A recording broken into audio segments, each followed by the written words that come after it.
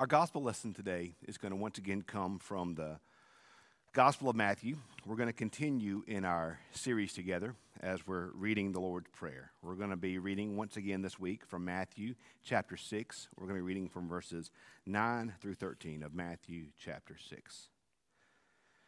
Pray then in this way: Our Father in heaven, hallowed be your name.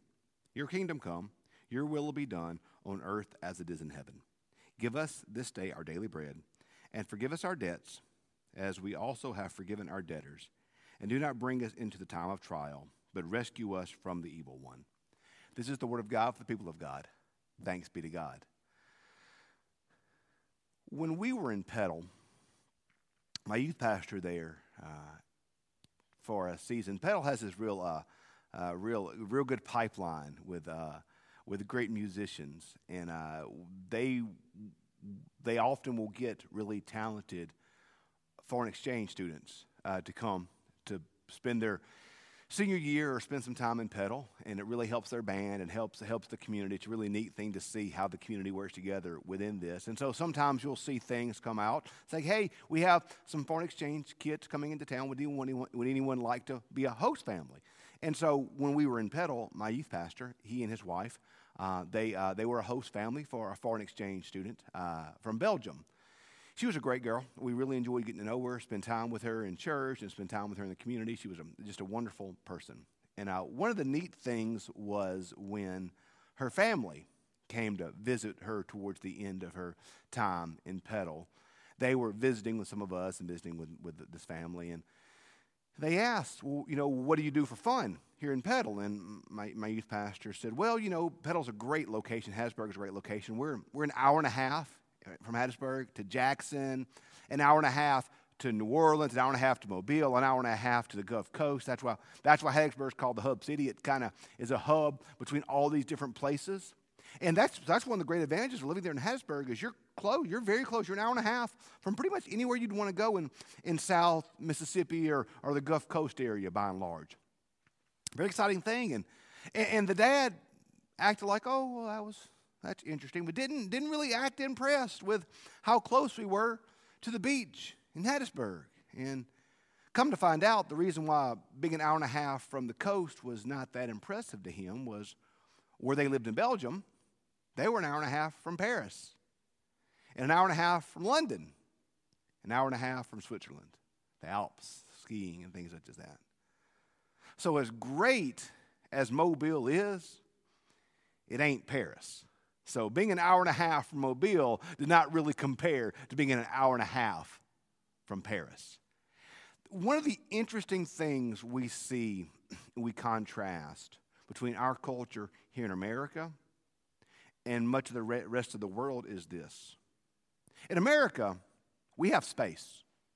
We don't think anything of driving long distances to do things. We are used to space. I live 20 minutes from the church in Gluckstadt. I mean, that's no big deal. I get in my car, I get my coffee, I put on my podcast, I drive to work. It's great, no big deal. Not a problem at all. When we were in the Delta, we thought nothing of driving 45 minutes down to Greenville just to get Chinese food. We thought nothing of driving 45 minutes to an hour over to Greenwood to go to Crystal Grill.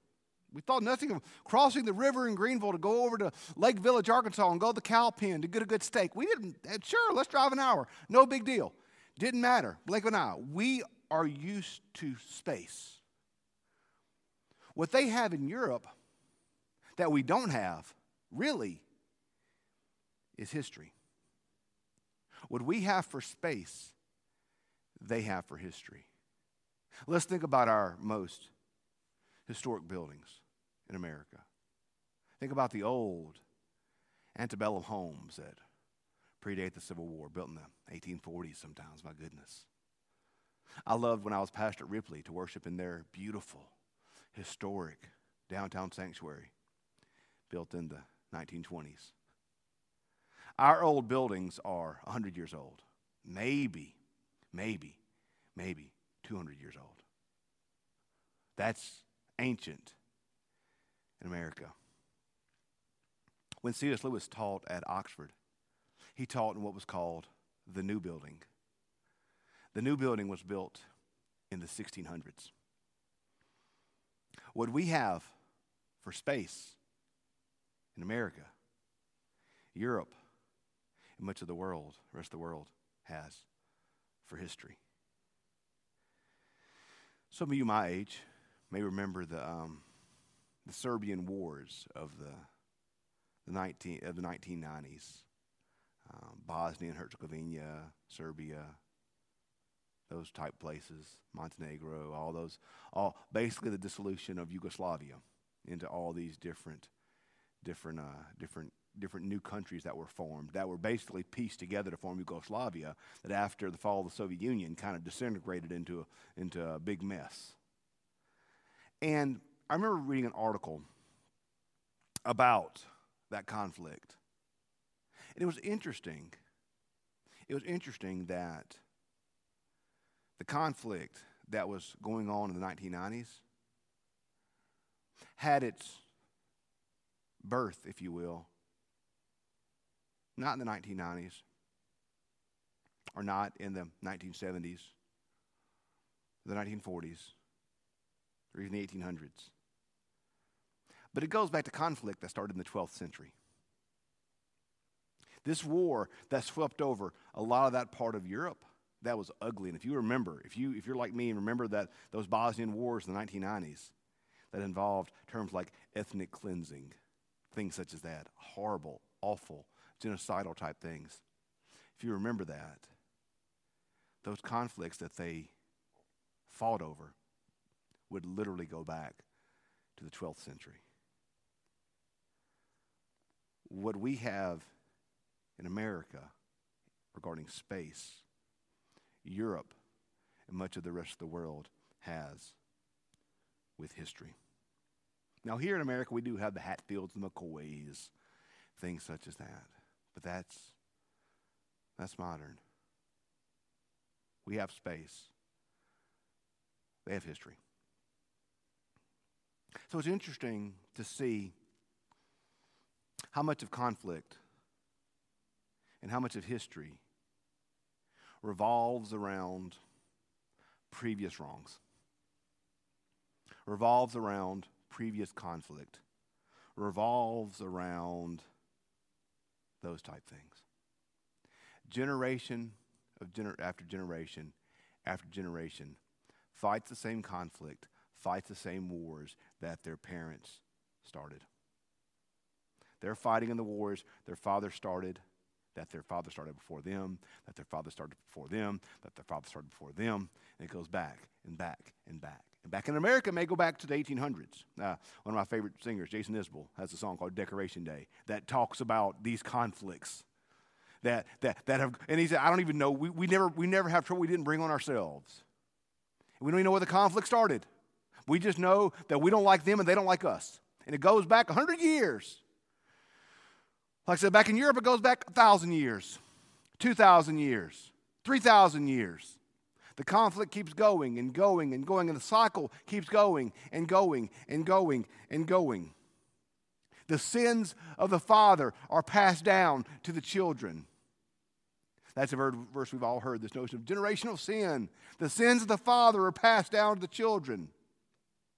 What that really means is this. If the children see the fathers and the mothers living out the continuation of unforgiveness and of retribution and of violence, then the same hatred and the same unforgiveness that infected the souls of the parents would pass down to the children and to their children, to their children, and to their children. And the cycle will continue. And the unforgiveness will continue.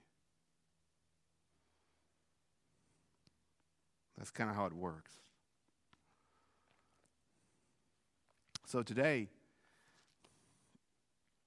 we read something very interesting, don't we? And forgive us our debts, as we also have forgiven our debtors. The word debt there, Luke in his version has the word sin. The word debt there is something that's owed. It's deeper. The word debt in many ways here is deeper than sins. Sins in the Greek here point to a action that offends, or an action that is wrong, or an action that is outside the bounds. Debt is deeper. Debt has that financial ring to it that we all feel. But debt goes back to something owed. Debt goes back to something deeper, something wrong, something aggrieved, something that hurts, something that lingers. Debt leaves a mark. Sin sometimes in this translation, sin would be an action that's wrong, that's outside the bounds. Debt's something that leaves a mark. And it isn't something that just needs to be atoned for, but something that needs to be paid.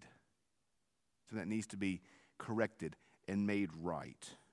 It's deeper than sin, because the reason why it's deeper than sin is because debt points to the cost of sin. See, that's the thing with sin.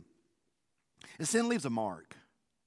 Sin leaves a mark. Sin always leaves a mark. Sin always leaves a scar. Sin always leaves a pain. One of my favorite things, you've heard me say before, one of the best quotes I've ever heard about sin is something that I heard Max Lucado write. Max Lucado said, the reason why God hates sin so much is because sin destroys his children. Sin always leaves a mark. In legal terms, there's a concept called a victimless crime. It's a crime where there's no victim necessarily. We sometimes think of victimless sin. Friends, there's no such thing as victimless sin. Every sin has an effect. Every sin leaves a mark. Every sin brings a pain. Every sin brings hurt. Every sin harms a relationship. If nothing else, the sin harms the relationship that I have with myself, and the sin harms the relationship that I have with God. Sin always hurts. Sin always destroys. Sin always brings harm. That's why Jesus says in John 10:10, the thief comes to rob, to kill, and to destroy, but I've come that you may have life and have it more abundantly. That's what the thief does. That's what the devil does. He comes to rob, to kill, and to destroy. That's what sin does. That's what sin does.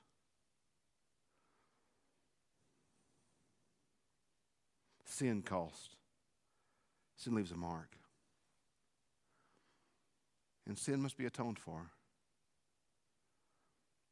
Sin must be atoned for. There's no real reconciliation, no real forgiveness without repentance, without sorrow, without being atoned for. Sin must be paid for. There's a great line, and I don't know how many of y'all are Marvel movie fans, but somebody who's going to be the villain in an eventual Marvel movie is Mordor, who's a villain, he's an ally, becomes a villain or an adversary in Doctor Strange. And this line towards Doctor Strange is this: the bill always comes due. He's not wrong. The bill for sin always comes due. Our actions that are wrong, our sins must be paid for. So today, as you're watching this online, we're not going to be receiving communion within the online service, but we will have the drive-through communion service at 4 o'clock today that we invite you to come to. For those, we have friends worshiping in person right now through drive-in and out on the front lawn right now that are receiving communion. And in communion, we have, in fact, we had earlier today, didn't we, this confession of sin. We have not heard the cry of the needy. We have not done your will. We have broken your law. Forgive us, we pray, and free us for joyful obedience. The bill for sin comes due. We've heard the cry of the needy, and we've ignored it. We have known God's will and God's command, and we have broken it. There are times in our life we don't know right or wrong. Yes, friends, there are times in our life we don't know what the right thing is. There are times like that we just don't know. There are. But y'all, let's be honest. Let's be honest, y'all. That's just among friends. Let's be honest. It's also a lot of times when we know what's right and wrong, don't we? We know. And we do the wrong anyway. Paul said in Romans, the very things I should not do are the very things that I do. And those actions,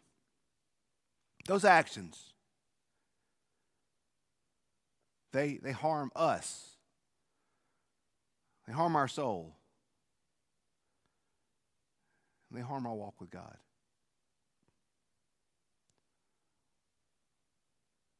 His body broken for us. His blood poured out and shed for us. Our sins cost. And Jesus Christ paid the price for that. Our sins affect our walk with God. And our sins affect our walk with each other. And our sins affect our walk with ourselves.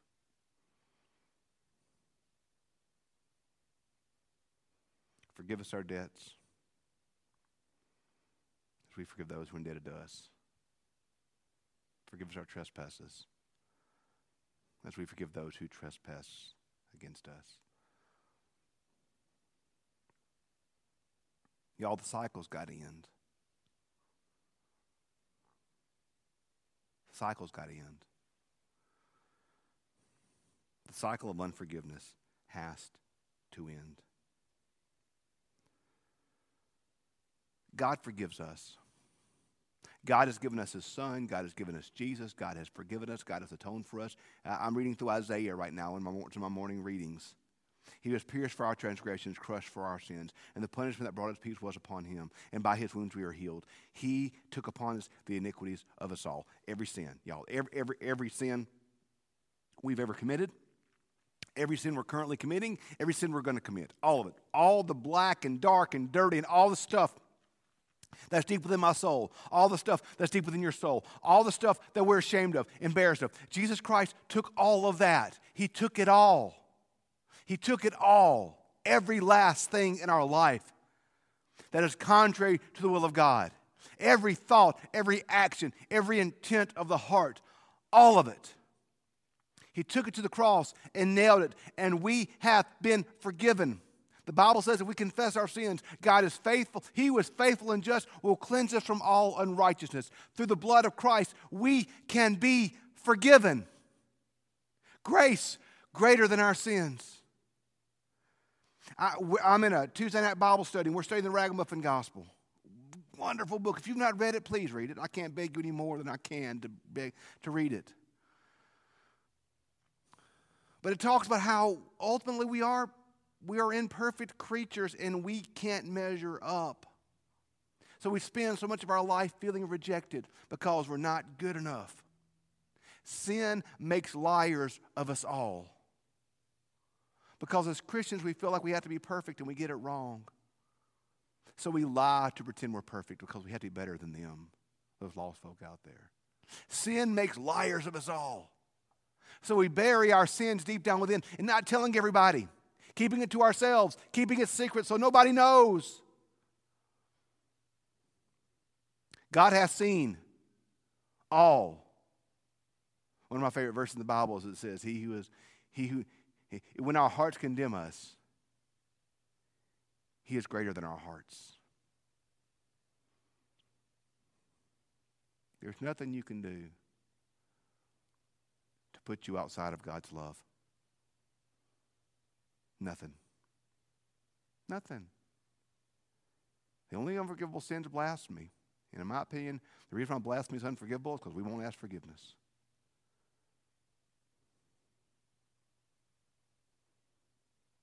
When we forgive, when we go to Christ, when we go to God and ask forgiveness, we are forgiven.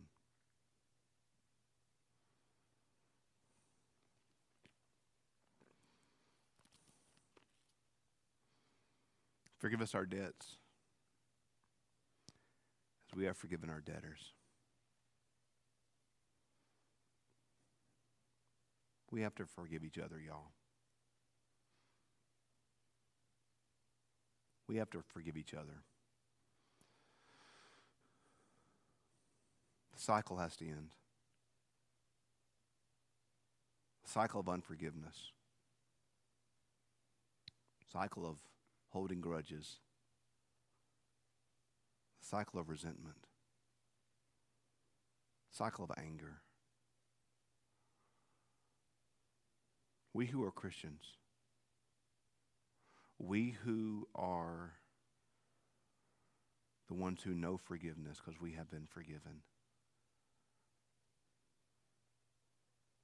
our reputation should be that of so grace-filled that people think we're foolish and naive because we forgive so much. And that's hard, y'all. That's hard to forgive. It is. Boy, howdy, is that hard. Particularly when somebody's harmed somebody you love, like, I don't care what you do to me. Don't mess with my wife. Don't mess with my kids. Do what you want to do to me. I don't care. Well, don't. I'm a baby. Don't do anything to me. Be nice to me. I need affirmation, as I joke all the time. When we harm somebody I love, that's what really gets my goat. But giving into giving into hatred, giving in to unforgiveness, perpetuates a cycle that is unending. And the only way forward is to break that cycle. This morning, if you're sincerely asking God to forgive you of sin, the next question in your life and in my life needs to be this: Lord, who must I forgive? If you've forgiven me my debts, if you've forgiven me my trespasses, if you've forgiven me my sins, oh Lord, who should I forgive? Oh Lord, who should I forgive? Forgiven people forgive people. Today, in our life, if we have been forgiven, who is our God calling us to forgive? Forgive us our debts as we forgive those who are indebted to us. Our God has given us grace upon grace, glory upon glory, mercy upon mercy. May we do the same thing in our lives. As forgiven people, may we forgive people. Let's pray. Father, we thank you for your grace, your mercy, and your salvation through Jesus Christ, God. As you have forgiven us our sins, God, help us to forgive each other of our sins. We love you. We thank you. We ask it in Jesus' name. Amen.